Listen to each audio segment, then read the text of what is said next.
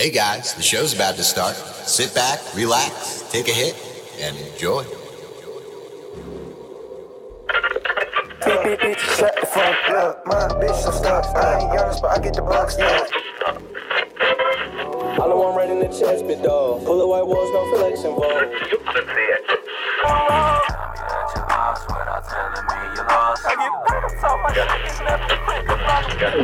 Toke Talk Radio with Mountain Man and the Wizard.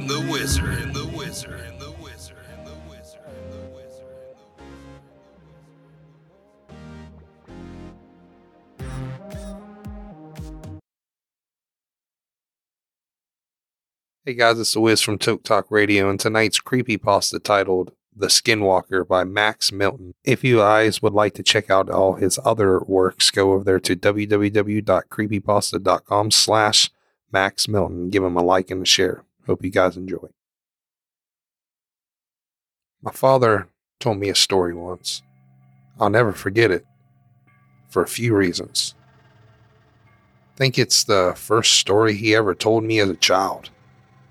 It's also the story of how my grandfather died. But honestly, that isn't the reason. You hear stories on TV, or sometimes you overhear something in a public place. People talk about ghosts and aliens, and you think to yourself, that ain't real. They're making it up, or they're mistaken, or they're crazy, or something like that. You just can't believe it. That is until something happens. Something that brings it all together.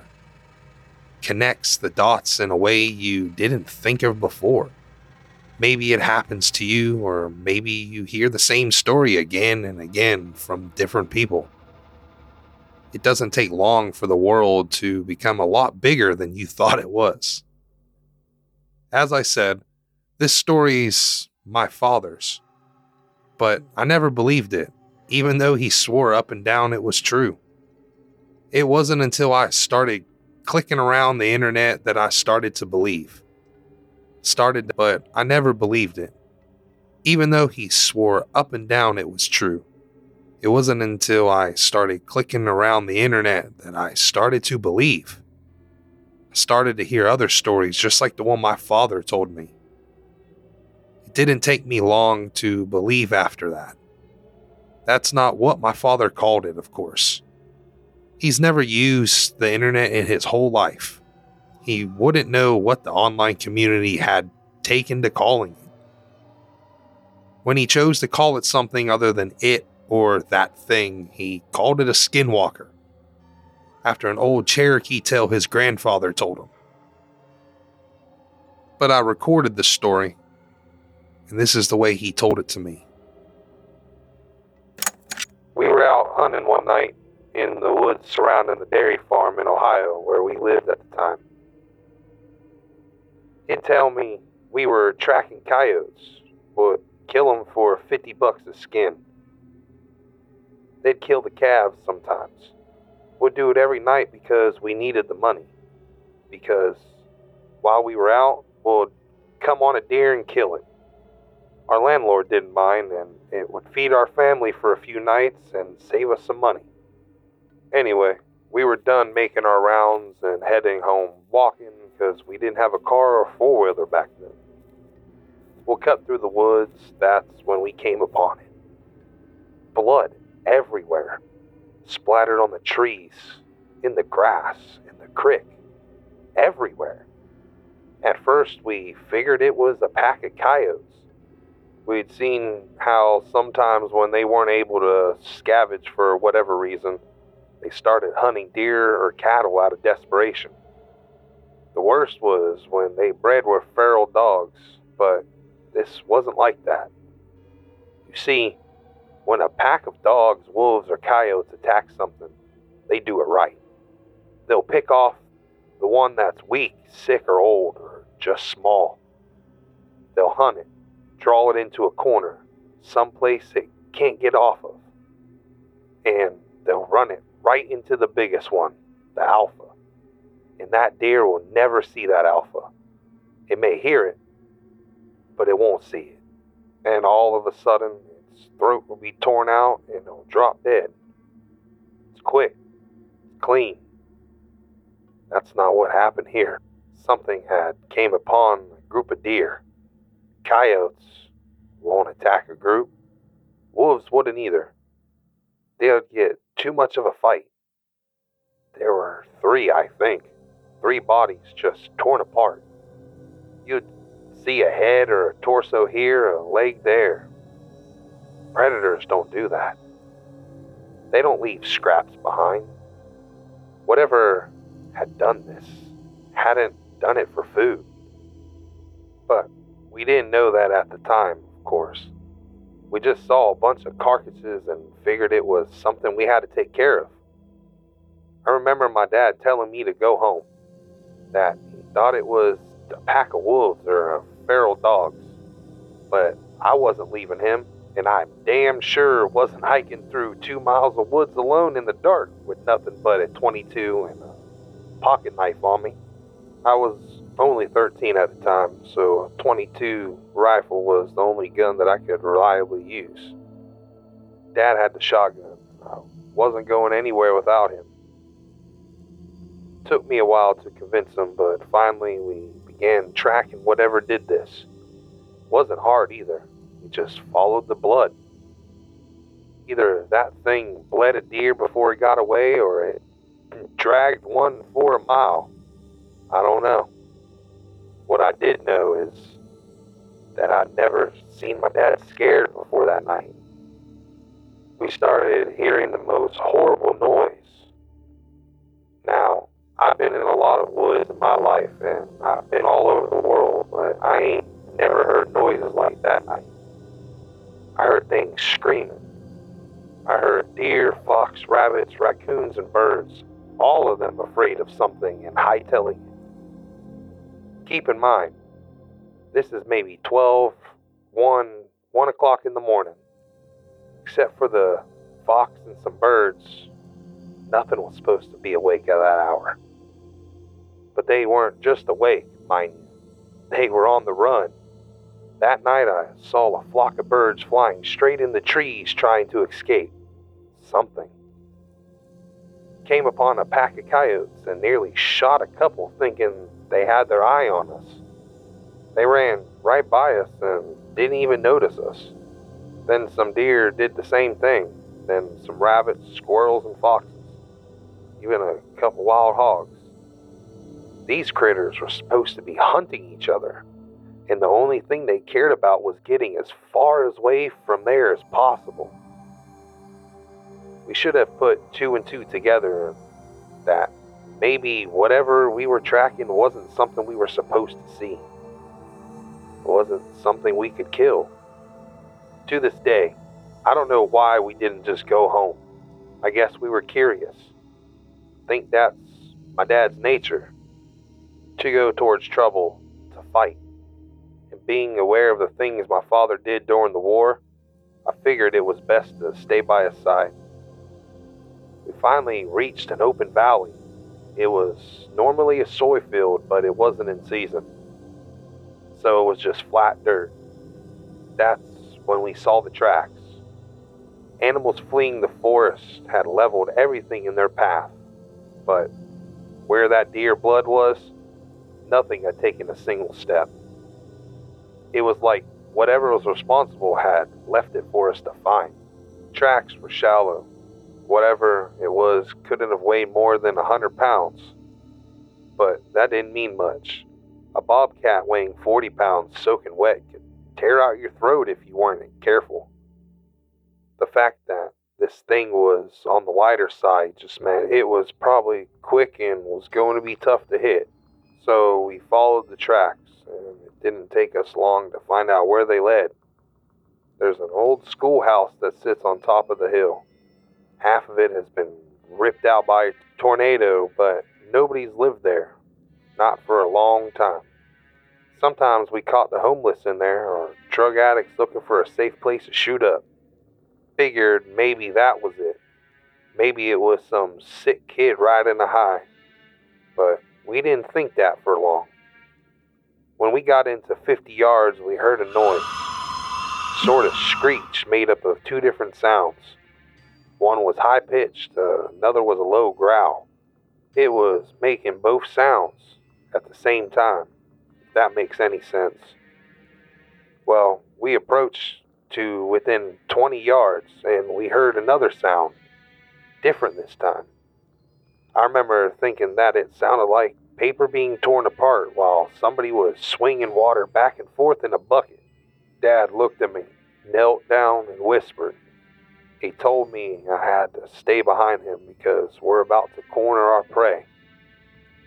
Any animal will fight when it's cornered, especially a predator. But we can tell by the tracks that there was only one. He tells me it's possible a single feral dog, most likely rabbit.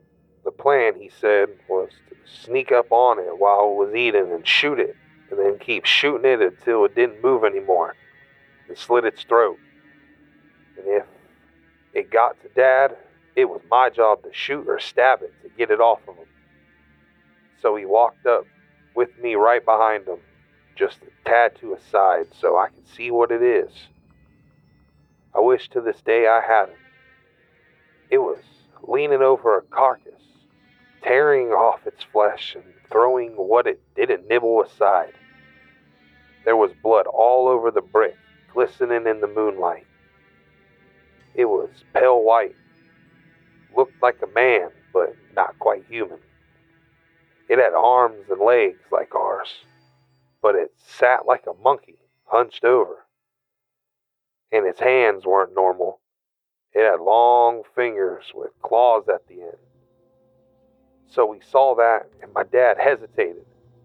He wasn't about to fire at a person, so he cleared his throat to try and get it to turn around. I swear to God Almighty, all the noise just ceased in an instant. I ain't ever heard true silence before that, and never again afterward. But for 2 seconds, nothing made any noise. I mean nothing. This made it all the louder when the thing turned around, made this shrill cry, and pounced on my dad. He got a shot off. I think he missed. If he hit it, it didn't faze the thing at all. But it was on him, tearing entire parts off of him. I started shooting it with the 22 point blank, but the thing barely bled at all. I gave it 5 rounds and then I started hitting it with the butt of the gun. It didn't budge, or even register that I was there. It was just clawing at my dad, removing whole chunks of his flesh. Started on his torso, peeling off the skin in his chest, and then it moved up. It tore out his throat, ripped his nose clean off, and gouged out his eyes. Then it scalped him and started digging in. I stood there, helpless, as it ripped off the bottom half of his jaw, the little bones and that tube in his neck, and then his ribs. I don't exactly remember what happened, but somehow my dad's knife ended up in the thing's shoulder.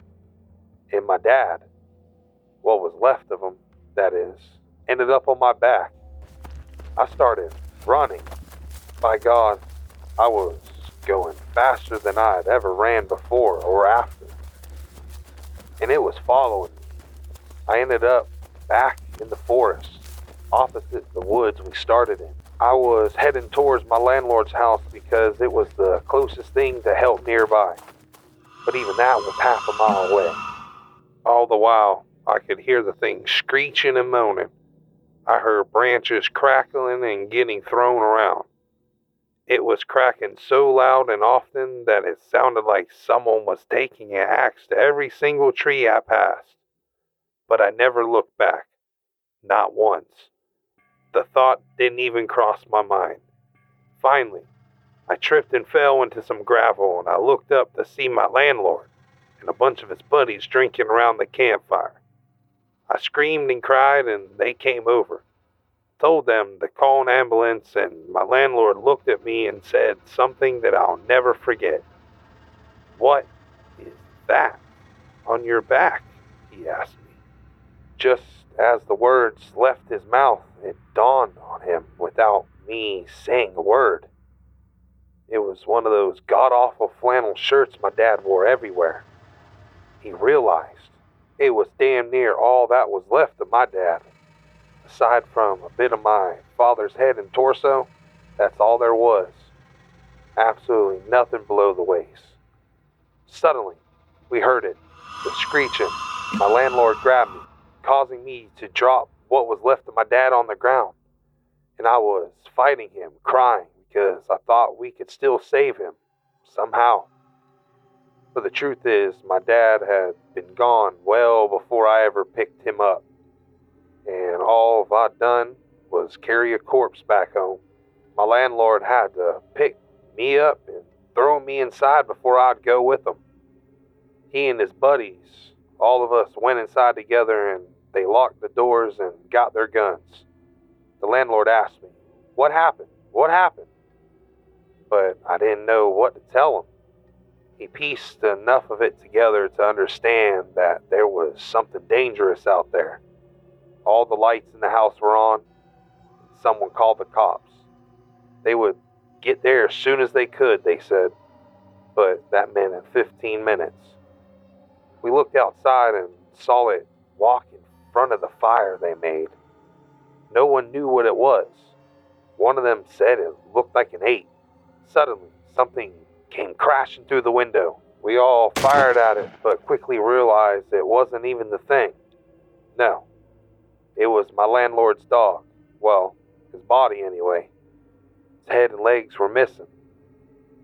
We had just started pushing things in front of the doors and windows to form a barricade when we heard something in the garage. I remember one of his friends saying that the doors were open. We heard metal and glass being ripped and smashed. We dragged the couch and TV in front of the door to the garage for an added measure. It banged around some more, but then got quiet. Not silent like it was before. We could hear it move around some, and the guys were talking, making sure their guns were ready. Someone handed me a pistol. No sooner had I cocked it when we heard something shatter upstairs. Then we heard it screech again, except this time it was louder. It didn't echo and fade out because it was inside. We all rushed to the one door that led upstairs, and we got to it just as the thing did. It opened it just a bit, and 4 or 5 men just slammed into it. It managed to get its hand through, and someone with the shotgun took care of that. Put the barrel right up to its wrist and pulled the trigger. Blew its hand clean off. That only pissed it off, though. Started shoving that door and clawing. We were on one side pushing as best we could, and it was on the other doing the same. The wood wasn't going to hold, so someone told us to keep our heads down. Suddenly, the top half of the door was gone and my ears were ringing. There were splinters everywhere. 2 or 3 of them just unloaded on the top half of the door. I don't really know where it went for after that. The police got there. I was still glued to what was left of the door. The sun was up before they pried me loose. They put me in the hospital for a while. While I was there, a whole lot of people talked to me, but I didn't respond. Not for a long, long time. When I got back home, I got a job for the landlord, working on the farm. We didn't talk much, not about the thing, but I signed up for the Army when I was 19, and he sat me down to drink some scotch as a send-off. I asked him right away what the police told him. The story they went with was that it was a wild animal, probably a wolf or maybe a bear that migrated north. I asked him how they could say that when they had the hand. He looked at me stunned. He told me that the hand never made it back to the station. The cop who had it in his car got in a wreck, drove right into a tree and died on impact. The hand was never found, likely taken by an animal. The cops, well, when they would acknowledge the hand existed at all. Said it was simply the paw of a bear that resembled a man's. I never talked to the landlord again. He went missing while I was in basic training, and no one ever saw him again. There were rumors that he owed some people some money and skipped town, but I don't think it's that simple. As for me, I never went back to those woods. Wouldn't even if I had the whole goddamn U.S. Army at my back. That was the extent of my father told me about the incident in the woods. There's just one problem, however. My father lied. When my mother died, I don't think my father felt he had anything left, and that he might as well settle old scores. He returned to those woods, and he never came back out either. The FBI was called, and they came and put on a show for everyone involved. But I knew they weren't really looking. I had to get an agent drunk and slipped him a few 50s before he finally told me that they get a few calls about these woods every year, about someone up and vanishing. But that was all he wanted to tell me. Before he got up and left with the rest of his team, he wrote the name they had given the creature on a napkin. Of course, I didn't realize that's what it was at first. It wasn't until I put the words in a search engine online that I understood what they meant. Honestly, I would have rather not known. As it turns out, there are hundreds of stories just like my father's, as well as photos and drawings of the thing. And though details vary, someone who has encountered it agrees on one thing. It's still out there. There isn't a man on earth that can stop it. Hope you guys enjoyed this creepypasta narration by Toke Talk Radio titled The Skinwalker. For more stories by Max Milton, please go over to www.creepypasta.com/theskinwalker/Max Milton. For more stories like this one, please go over there to Spotify/Toke Talk, Anchor.fm/Toke Talk, and check out our Instagram at Toke Talk_radio. Please tune in tomorrow at noon for our show Around the Table with the Wizard and Token. Hopefully you guys have a good evening, and always remember, keep your tinfoil hats and your bowls close. You never know what may happen.